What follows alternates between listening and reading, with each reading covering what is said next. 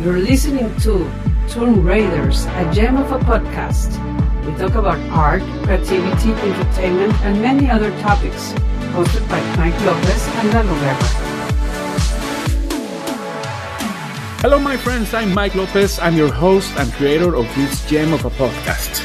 We will bring and talk with artists and creators around the world. Thank you for tuning in and welcome to this new episode.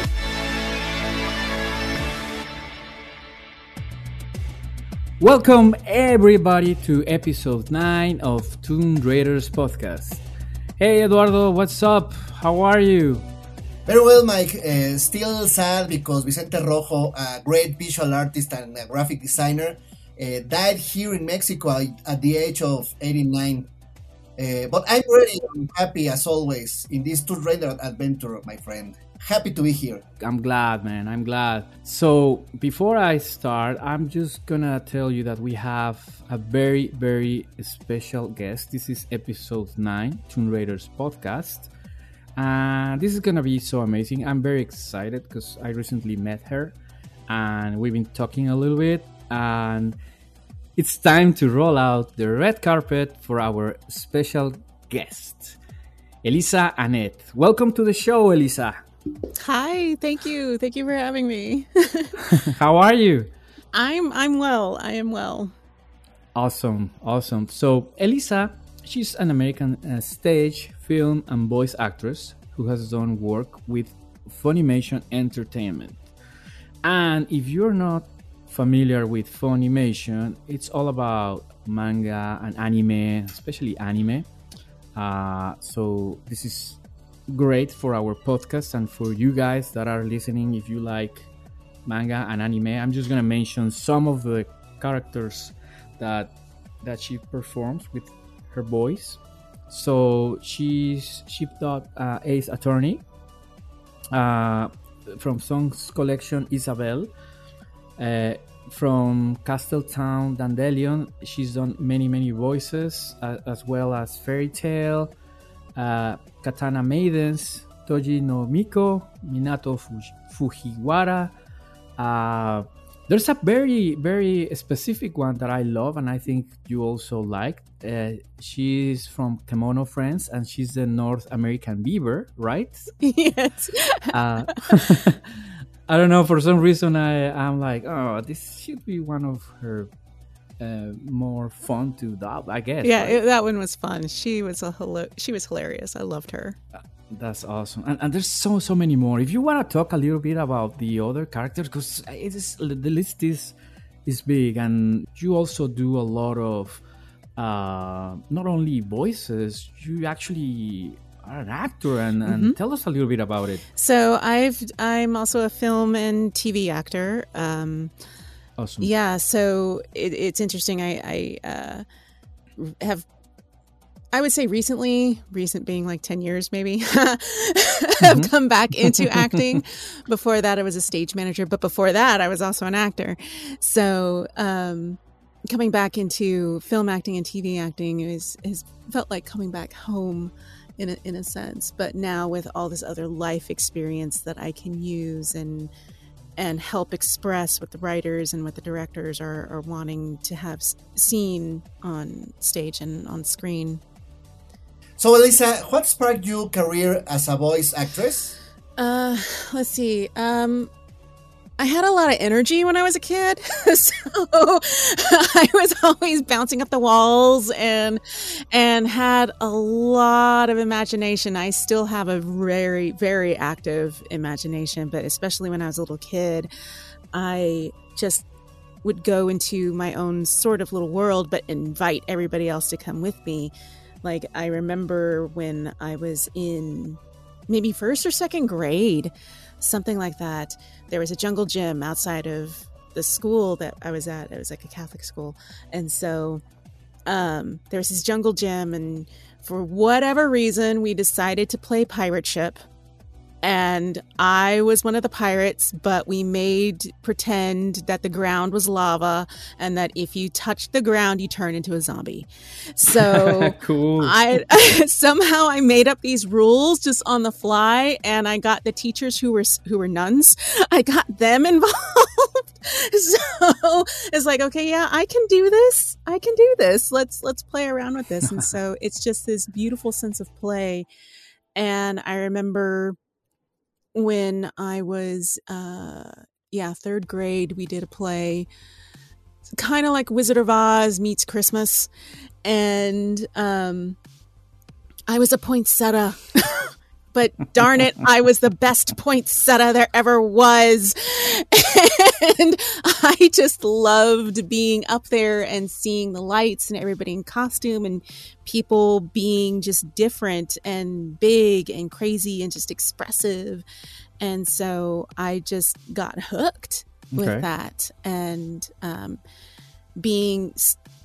crossing like a threshold of what is the now or the reality, and crossing that threshold into Neverland or to Pirates of the Caribbean or something else, and just having fun with that.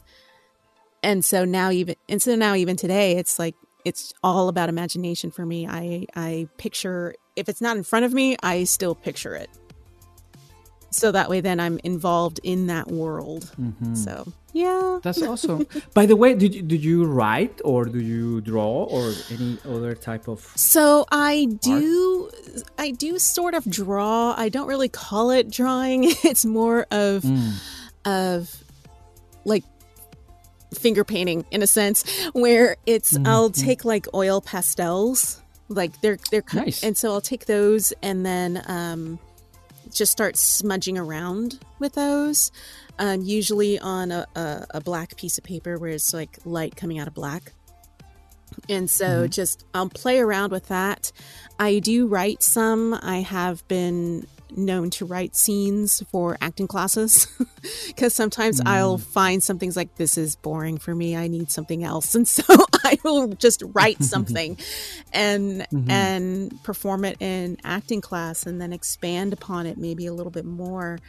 That's great. And I ask because I know that there's some actress or actors that just they don't like to just perform, they like to add a little bit more to the character that they are performing, and intensity. And I don't know, like an example, Harrison Ford, when he did I Know in Empire Strikes Back, right? That wasn't in the script, and that became like like wow, no, it was like amazing. Oh yeah. You know, I love you, I know. It is like the perfect moment, and it's so true of Han Solo. Exactly. So we're geeking out now. So anyway, so it's just that because I like to ask that, and I'm glad that you mentioned that it all started when you were super young, and I think that's the way it should be. You need to keep that same energy all the time. You know, that's amazing. Yeah, when I was in college, I had a professor, he would give us quotes of the day in our play analysis class. And one of the things he said that I remember to this day, and I hold it very close to my heart, is that life is similar to a box of crayons, not a box of chocolates, but a box of crayons. And that when you come into this world, you have the big Crayola box of crayons, just all the colors imaginable. Speak, Elisa. So, and with the pencil sharpener in the back, you know, and you have this beautiful box with all these different colors. And in life, you end up using all these colors. But if you're not careful and you don't replenish your box, you are left with like a nub of a gray crayon without the wrapper, half of a black crayon, and a very muddied white crayon. And that's it. Wow, that's a great analogy. So our job as artists is to constantly replenish that box of crayons, but not to hoard it, but to use it to express with. Very nice. I love that. When I got out of college, I had gotten my degree for a BFA in theater, so performance directing track. But when I got out of college, I actually went to Milwaukee Repertory Theater as an apprentice for stage management. completely different from acting. So I just fell into the stage management thing because I had a relationship with the people in charge there, and they said, we really like you, we want you to come back. And so I said, okay. So I gave stage management a shot, and for about 10 plus years I was a stage manager, professional stage manager in theater and opera. And I remember whenever I was doing calls to the artists, to the maestros, to the designers, even paging calls over the paging system, headset calls over the headset, I would always get back, you have a really good voice. You need to be doing something with that. And there was even a guy when it was New Year's Eve, 1999, I think it was. No, wait, I take that back. Not 1999. It was New Year's Eve, 2007. Yeah. Okay. So more recent. It was, if you call that recent. So New Year's Eve, 2007, the car that I had at the time had broken down, and this tow truck driver, we were talking, and he was driving me to Music Hall where Dallas Opera was used to perform.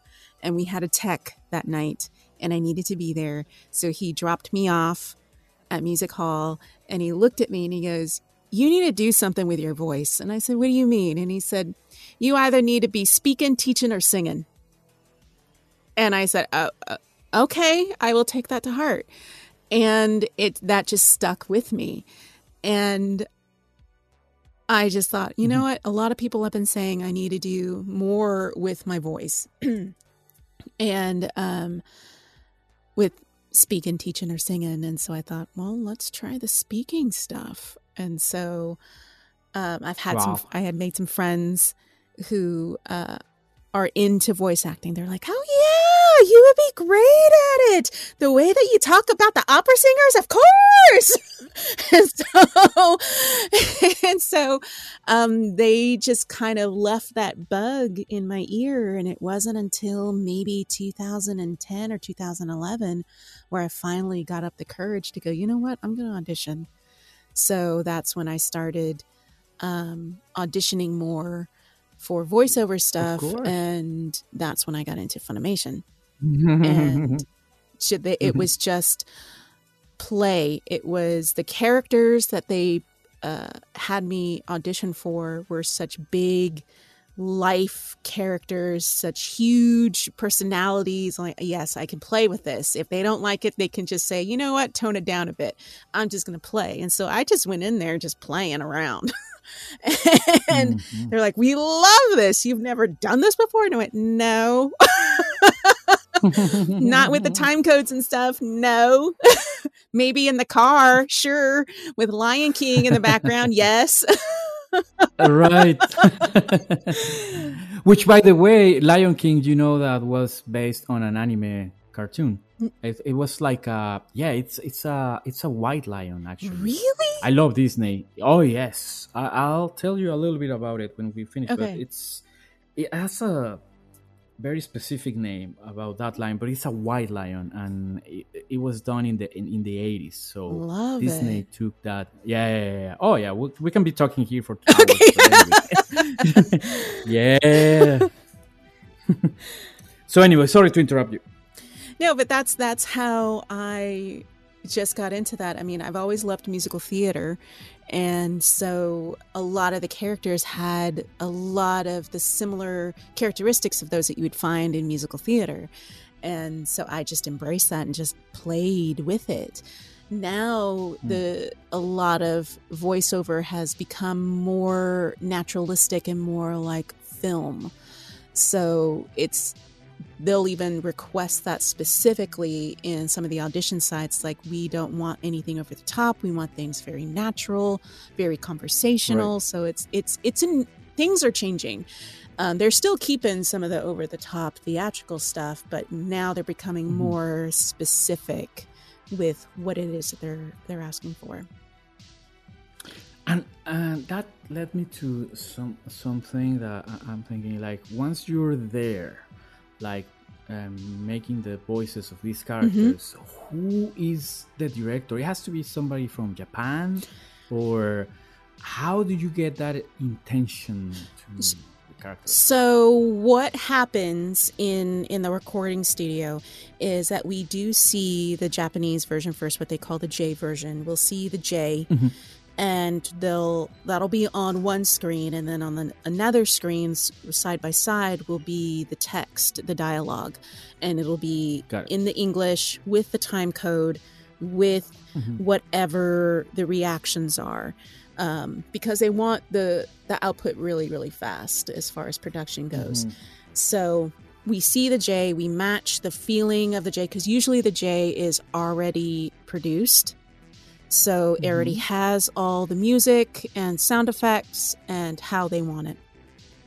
So then we just go in and we match the feeling with the music, do our best to match the expressions of the characters, the inflections, and the director, the ADR director, they're geniuses, as well as the engineers. They're absolute geniuses because they've been in it for so long. They'll say, no, we want a different color for this word because of this, that, and the other thing. And they will help fine tune so they can get the best performance. Excellent. That's nice. I've heard about that, but I'm asking for, for the audience to know how it works, because maybe some of them are like, okay, how do they do it? Because it sounds so similar, right? And then it has to be a certain intention whenever there's action or wherever there's sadness or so all those emotions. Yeah, because in the text before we get into the studio, they have the writers, the translators and the writers, and so they will go through the J version and with a fine-tooth comb see what is sad, what is anxious, what the intention is, and they'll write it in the box of notes next to the line, circle this word, or react as if being punched in the gut, or exactly.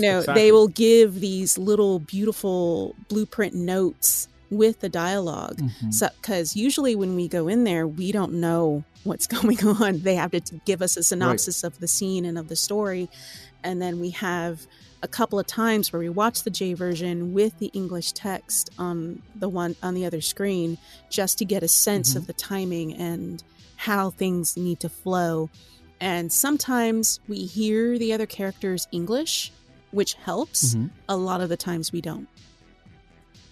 Right, because you don't have to be all together. Correct. Right? Okay. Right. That's good. And you do all that in a studio? Well, pre-pandemic, right? Yeah, pre-pandemic, it was all in the studio. And the times that we were together in the same booth with like 5 headsets with one mic was whenever we were doing Walla sessions, which is usually the crowd scenes. But usually it's just one person in the booth, the engineer and the director on the other side of the glass. Nice. And sometimes the director is also in the cast, so the director can give insight. In fact, when I did Kronos Ruler, Jerry Jewell actually was the director for it. He was also the lead voice for Kronos Ruler. And I was voicing the character that was his mother. And so there was a scene where it was a highly emotional scene where he realizes this is his mother, and she's about to disappear out of this makeshift world where the time had stopped of the point in his childhood. And it's a rather emotional moment. And I was blessed that he had just recorded his portion of that scene before I came into the booth. So he was already in that mindset. He already knew how he wanted things to go and to sound and to feel. And in fact, even over headset, he called me mom. I went, oh my gosh, just put a whole bunch of lot of feelings on this. Of course. So he wouldn't refer. So on that particular scene, he called me mom. He's like, okay, listen, mom, we need to do this and this and this. I went, oh my God, oh my God, oh my God. He's into it. He's already into it, and he's directing it, and he's on the other side of the glass. So it helped. That's fantastic. Yeah, so it helped a lot with that when you know that the directors and the engineers are so invested into the production, it just helps elevate you to match that. So I have another question. What will be the project that you feel more proud of? I would have to say Katana Maidens. I'm pretty proud of that one, as well as Kimono Friends. And the reasons are similar, although the performances are very different. For Katana Maidens, I will admit there were moments where it was not my best work. I will admit that, where things didn't quite match up, and I take ownership of that for me. Yes. But it was happening in a time in my personal life where things were just very, very shaken and unsteady. And having that project and having to voice the character of Minato really helped me through that time in my life. It was like Minato was sort of that lighthouse for me. So anytime I said Minato's words of encouragement to her daughter in that sort of dream-like field wherever she would go when she was asleep, it was like those words of wisdom were just kind of hitting me when I needed to hear it. And especially during playback, when we would hear, just to make sure things synced up correctly, they would just hit me a different way. And I would even ask them, it's like, do we have time for me to do another round at that or another take at that? Because it hits me differently now that I hear it. And they said, yeah, sure, let's try it again. And so we would try it again. And it just had a different weight to it at that time when I needed it. So I'm pretty proud of that one because of just what I was going through at the time and the fact that I was able to still do that and have it be an immediate feedback for me to keep going. And then Kimono Friends was just so much fun. Again, it was during very much the same time, a little bit later, but during the same time of my life where things were shook. But it was with Sound Cadence, and they were so wonderful, and it was so much fun. And I was really proud of just the chemistry we all had, even though we weren't always there at the same time. But they were very giving and of making sure that we were having a time, and I'm really proud of the product of that, because American Beaver, she's cute. She's so cute. And I was so happy to have her. I was like, oh my God, she's cute. I know. By the way, do you go to like Comic Cons, or you go like to give autographs of your characters or anything like that? No, I've not yet had that chance. I would love to. In fact, when Kimono Friends came out, there was talk on Twitter, and I joined Twitter just because Monica, I'm sorry, I'm blanking on her name, but the members of Sound Cadence, they said, hey, we're about to announce you. If you're not on Twitter, you might want to get on it. And I went, oh, okay. So I got on Twitter specifically for the announcement of Kimono Friends, and it was so interesting, just the amount of love from the community, the anime community, and the original lovers of Kimono Friends, that community, when they saw that I was on Twitter, and they were like, oh my gosh, you know. Cool. And of course, and there was even a petition to have all the cast members of Kimono, both the original Japanese actors as well as the American dub actors, together at Japari Park, or the park for Kimono Friends that celebrates Kimono Friends there in Japan. And they got like so many signatures, but then the pandemic hit. So Yeah, I know. so that would have been a beautiful, like, my first foray into the convention world, going to Japan. That would be pretty amazing. And you know what? I think you're gonna do it, and I'm gonna see you there, hopefully in one of those Yes. conventions, and I'm gonna ask for an autograph and a photo. Yes, For claiming that. Because I watched a little bit of that performance you did for the North American Beaver. It's so cute. And also I watched a scene from Minato in Katana Yes. Maidens. Oh my god, it's so different. That range that you work, it's super cool. Thank you. Which character that you voice is the one that you identify the most, Elisa? It's split between two.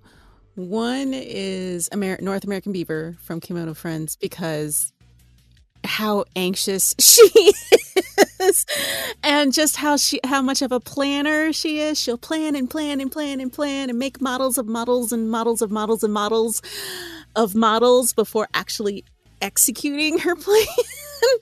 I felt very attacked with that, because I do that. I tend to do that. I tend to over plan, and I think that's like left over from my stage management life, where you plan and plan and plan and plan, and yeah. So that's half, and the other half is from this independent pilot that I did for my friend Mike McAllister when everything shut down with the pandemic. He couldn't produce film the way he wanted to, so he taught himself animation. So he did these drawings and did a couple independent shorts. And he asked me, he said, "Hey, I have this pilot. I really think it would be great to voice this character, Sarah." And I saw it. Yeah, on YouTube. Yeah, brain teasers. And so, and so when I read the pilot, I said, this is the other part of me. This is that cynical, satirical, dry wit part of me.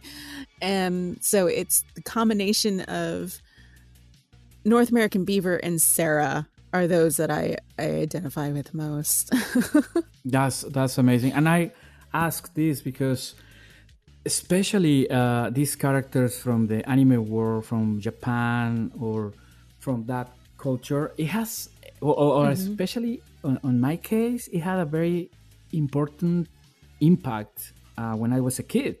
It's not like Disney or Warner Bros. Or this is different. This is like a more kind of characters that you would watch whenever you were a kid or a teenager or an adult, and they mark a very important moment in your life. I remember the first one I saw in Mexico City. It was one called in Mexico City. It was called Remy. He was like a poor kid, and he was having a really bad time, and he was adopted. He was looking for his mom all around the world, especially in Europe.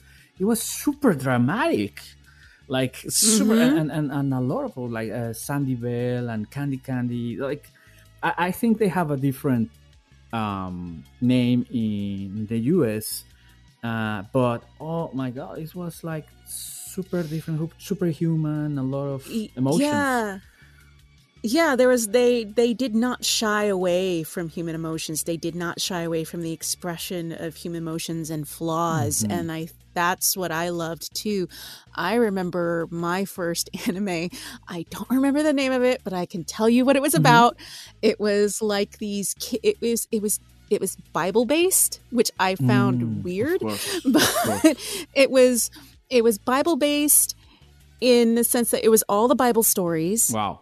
and they would go through a lighthouse, like it was this magical lighthouse that would go back in time in with all these different Bible stories. And I remember there was the one story where Jesus cast out these demons and they went into the pigs. Oh, wow. And it scared the living daylights out of me. just the way they drew these demons. I went, oh, what is this? But then I would also, as soon as that was done, then I'd also watch, Voltron, of or course. Messenger or Thundercats. Yeah, because they, even though Thundercats is a US production, it has a lot of Japanese artists. Yes, it has a huge influence. Gundam, I would watch Gundam. I even watched as I got older, watched Akira. That one, and Spirit there was Away. Another one. Yes, love Studio Ghibli. Studio, yes. Love it. Yes. And so, but it just had all these wonderful emotions that Disney would try to do, but it just didn't. It isn't the same. It's a different. It's feel. a different feel. I would say it's deeper. It's more realistic because I don't know. I it's just unique. It's just unique, and it opened your eyes into a whole nother world and level of sadness or repression around the world. And there's a lot of very interesting, intense aspects of the culture that maybe you won't understand at that time. And then they mix sci-fi. Oh my God, it's just amazing. They are amazing writers and animators. I mean, they put their soul and blood into it. So with the symbology of all the art that they put in there, it's wonderful. One of my goals is to voice a character in a production similar to like Cannon Fodder or similar to Attack on Titan. Ooh, that would be I would amazing. I would love the chance to do a character on a show similar to that, because there's so much depth to that. It's more than just the gore that you see like on the first episode. It's more than that. It's deeper than that. So that's amazing. Cool. So now during this pandemic, how's your day by day? Like, what's your what do you do? What's your like routine? Or well, when everything first shut down, I had to figure out what to do next. Like everybody else, I was just kind of, okay, this is new. So what do we do? But then as I unburied myself like everyone else, I just started just asking myself, okay, well, this is a reset button. What is it that I want to reset? And so I just started taking a good long look at what I wanted to reset and upgrade and elevate. So now my day-to-days are vocalizing every day, just keeping my voice in shape. I audition every day.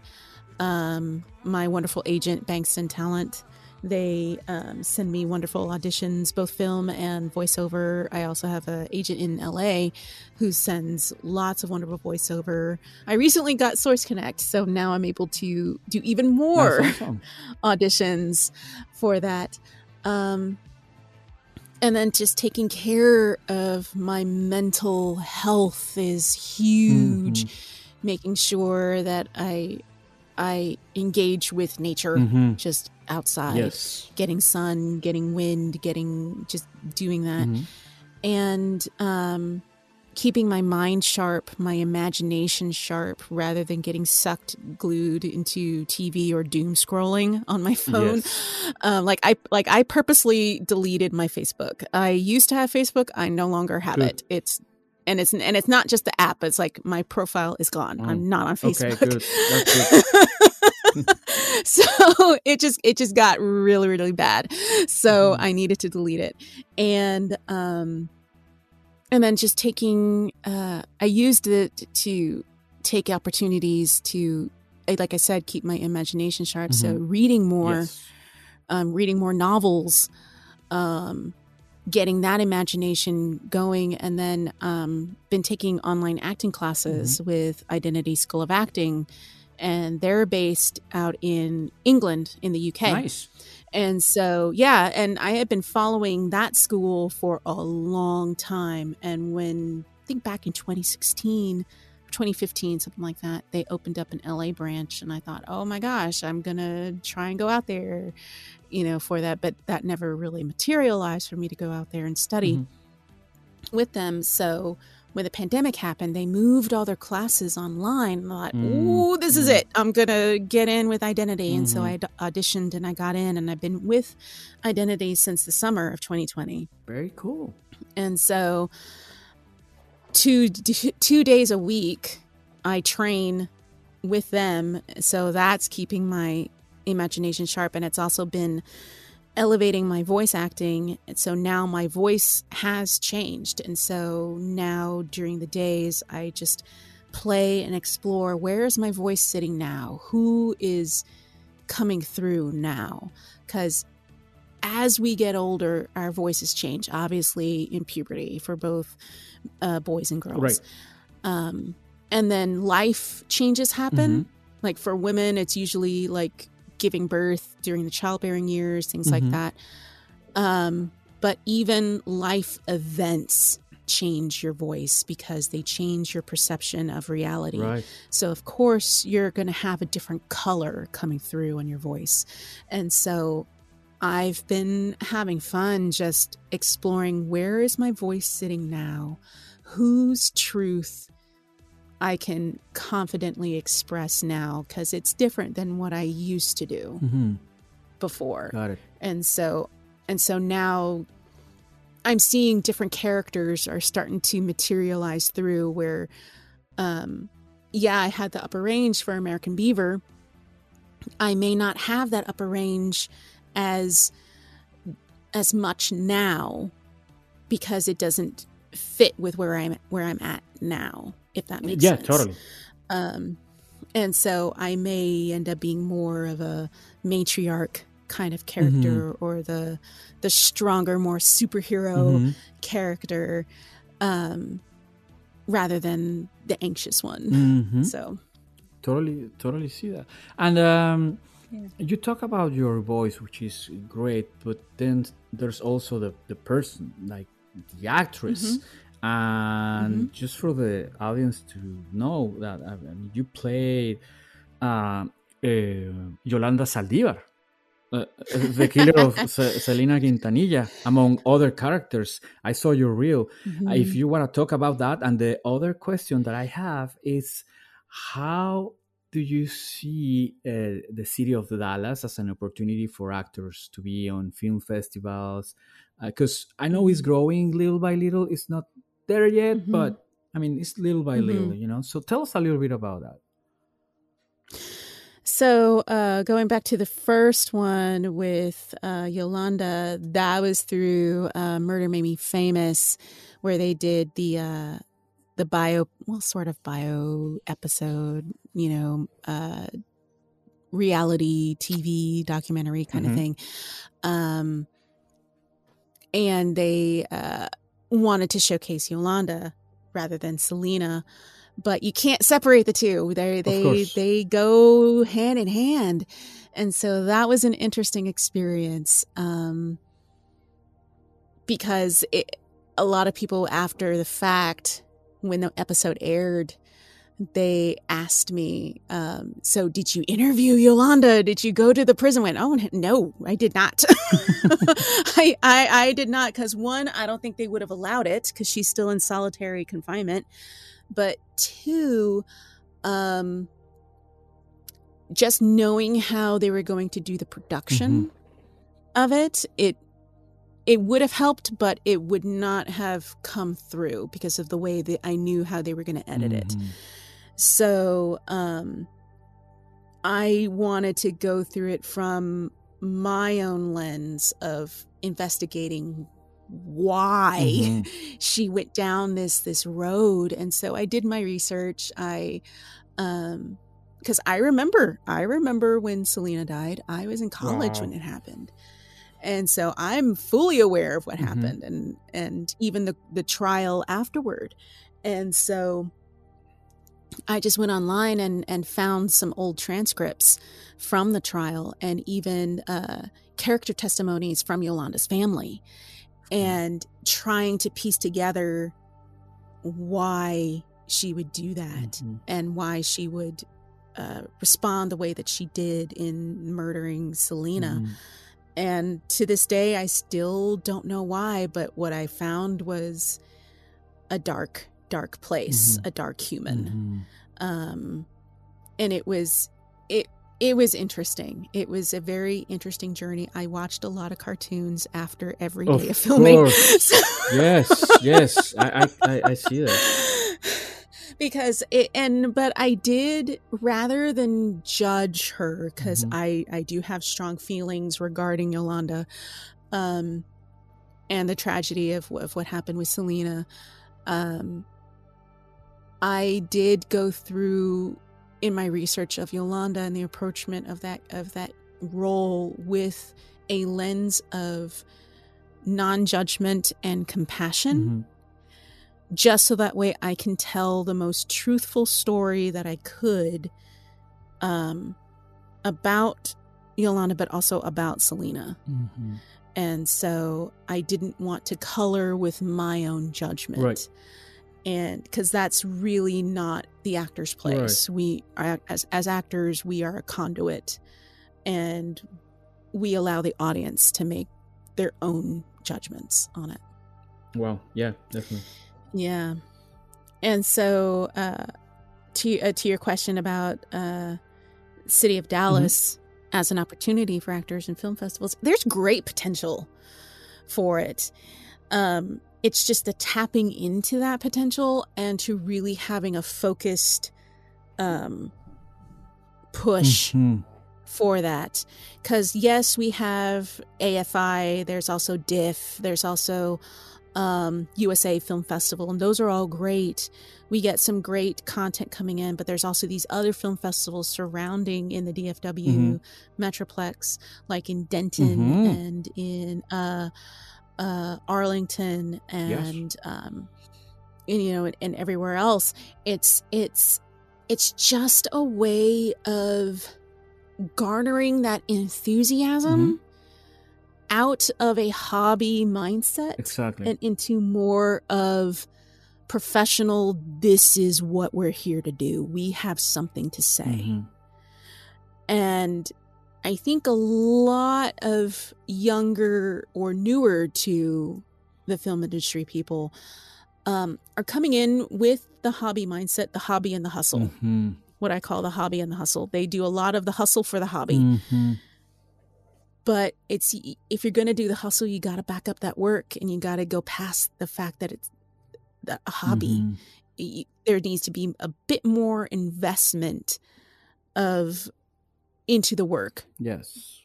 For that, and just going around asking the questions, how to do a site survey, how to get the paperwork ready, how to do, and also to invest in your crew and invest in the quality of the work. You don't necessarily have to get like a lot of equipment. You can record off of your phone. iPhones now record in 4K. Yeah. So, so, and you can download an app to edit it, to do a quick edit for something. It's just adding in, getting the people who are, what I would like to say, like getting people who are smarter than you, and then listening to them to really push forward on garnering that potential and making it a powerful force. Yeah, totally understand. Because just like you, there's a lot of great actresses and actors, and not even that. It's also artists like painters, muralists. I know several musicians. And they're amazing. It's just a matter of the city to push that more into it, or invest into that. I mean, obviously we're in a very weird moment now, but little by little, I think Dallas is going to be in a good place. It's in a good place. Obviously, It's not LA. I mean, LA is Yeah, a different world, but I remember before the pandemic, before pre-COVID, there was a push for the city of Dallas to find creative people to go into the different departments of the city of Dallas in their organizations to help those department heads, like say Department of Housing, Department of Culture, Department of, whatever, in the city of Dallas, in city council, to for creatives to go in and help them find a different viewpoint of whatever problems that are there. So they're starting to see the value of the creative mindset. yes. It's like they're like the little engine that could. It's like, come on, buddy, you can do it. It's like it's almost as if they don't quite see the return yet. It's like, no, you got to see the value first. The return will always be there. Yeah. So yeah. Cool. And talking about music, what's your favorite music genre? I have a rather eclectic taste. I don't have like one genre that I stick to. Because I can whatever you tell me, I can use it for the background of this episode. Okay. Okay. So, my favorite music. Oh gosh. It's difficult, right? It is difficult. It's a difficult. It's because I do have eclectic tastes. Like for instance, there are moments where I absolutely need to listen to 1950s doo-wop. Yes. There are times when I have to listen to jazz. There are times when I have to listen to dubstep. Like I have to listen to metal. I have to listen to punk. Punk rock. And like old school punk. Not some of these newer punk guys that think they're punk. No, 80s. I'm talking old school 80s. punk. Yes. Yes, we're talking like the Ramones. We're talking like Soho, legit Soho. Yes. I have a lot of bands that I love. Maybe not a lot of people know that I like punk, but I do love punk. It's just Yeah.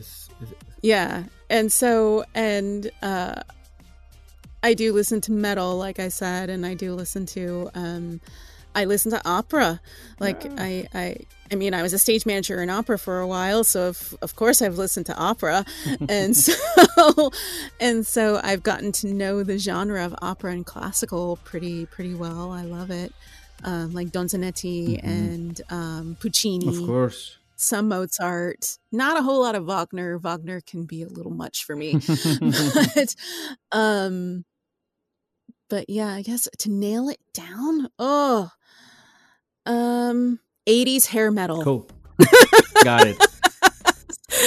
We're talking like Dokken, Scorpions, Def Leppard. I mean, I particularly love synthwave. Like it's yes, that electronic kind of like retro, kind of like the soundtrack of Stranger Things. Yes. My gosh, that is. I was listening to synthwave before Stranger Things and all that because it was big, at least for me.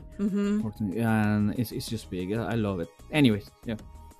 Yeah, total 80s synthwave. Oh my god. That's super cool. It's good to know. And Elisa, any message that you want to say to the people that are listening? Follow your voice. Follow your sound. Just know your voice so well, and don't let anybody shut you up. I mean, because people are going to tell you you're going to be too loud. Okay, be louder. People are going to tell you you're going to be too brash. Okay, be brasher. Somebody was going to tell you talk too softly. Well, make sure they listen. So it's definitely your voice is. Everybody talks about their looks, especially on Instagram. It's all about the looks, but it's like, no, I want to know your voice. I want to know your voice tells me your history. Even at those 3 a.m. talks, that tells me your history. That tells me who you are. So embrace and explore your voice in all of its faults, in all of its crackling, in all of its changes, because you can't escape the changes. The changes are going to come, but your voice will always be there. Let it be loud. Let it be crackly. Let it be whatever it needs to be. Just let your voice just ring throughout. Don't ever shut up. Because voice, it's so important nowadays. It's great. That was amazing. Thank you so much. I wish we had more time because we can be here for hours, right? I know, we could totally geek out on stuff. And by the way, that the Lion King, it's called Kimba. That Japanese anime cartoon was actually from the 60s, 70s. It was not 80s. Kimba? It's Kimba. Okay, I'm going to have to look for that. It's pretty much a ripoff from Disney. So I'm going to just let it... Okay. Because I know a lot of the storyline mimics also Hamlet, but I didn't realize that there was an anime Kimba before there was a Simba. It's the same story. Ooh. Almost like, yeah. It's crazy. The uncle, the dad that passed away. It's everything. That's almost like with Hunger Games. That's because before that was Battle Royale, which is way harsher than Hunger Games. Oh yes. No. It was intense. Super intense. Oh my god, it was so amazing. Thank you so much. And believe me, even though I just met you, I can tell that you shine like a real gem. Believe me. Oh, thank you. Believe me, and I know that we're gonna stay in touch for sure. Yes. Thank you very much, really, for your time, and thank you, Eduardo, for being here as always. Thank you for inviting me again to be your wingman. Thank you, and see you next time. Yes, thank you. Thank you for having me. And we'll see you next time. Yes. Bye-bye. Bye.